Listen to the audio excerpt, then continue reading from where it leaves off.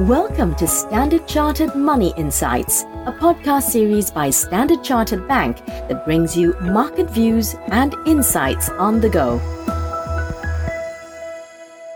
Good morning all. Welcome to Cut to the Chase. This is Daniel Lam here. Well, over the last week, I have made peace with a few people that I've been in conflict with this year from chess competitions. I think it's always helpful to one's well-being that conflicts get resolved. You will have a more peaceful state of mind and you will enjoy the clarity of things. Indeed, if you look at the financial markets, we may be starting to see more clarity, finally, for this year. The US CPI data and the PPI figures last week came in below expectations, which soothed investors' concerns to a great extent.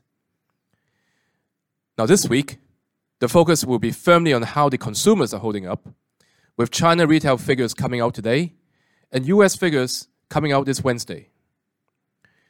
So will the tightening central bank policies hurt the demand side of things? That's the question that investors would like to observe from this data. Also, watch out for more geopolitical developments as a group of US lawmakers arrived in Taiwan this Sunday, just days after Pelosi's visit there. Now, the other key event this week is the FOMC minutes that is coming out on Thursday US time.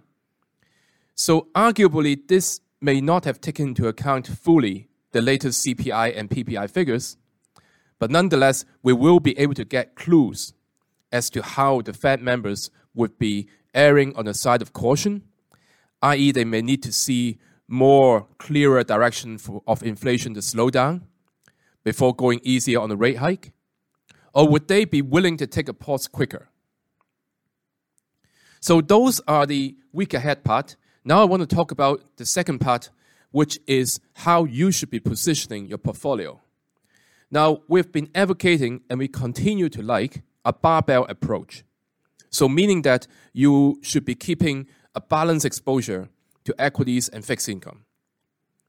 Investors, they may rotate some of their equity holdings to multi-asset income, especially if the US 10-year yield goes to 3% or the 3.25% level.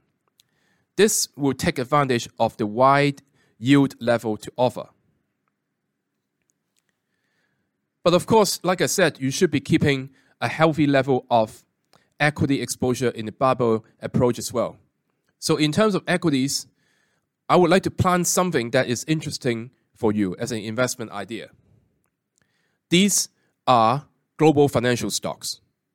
So imagine that if you do get a narrative of inflation slowing further, and growth and earnings continue to hold up, or even just beating non-demanding levels, you may start to see the yield curve steepening again.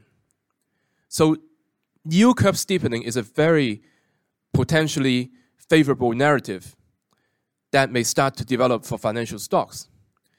Financial stocks, as you know, can benefit from improving interest margin, where they typically borrow short-term and lend money out long-term. So steepening yield curve helps.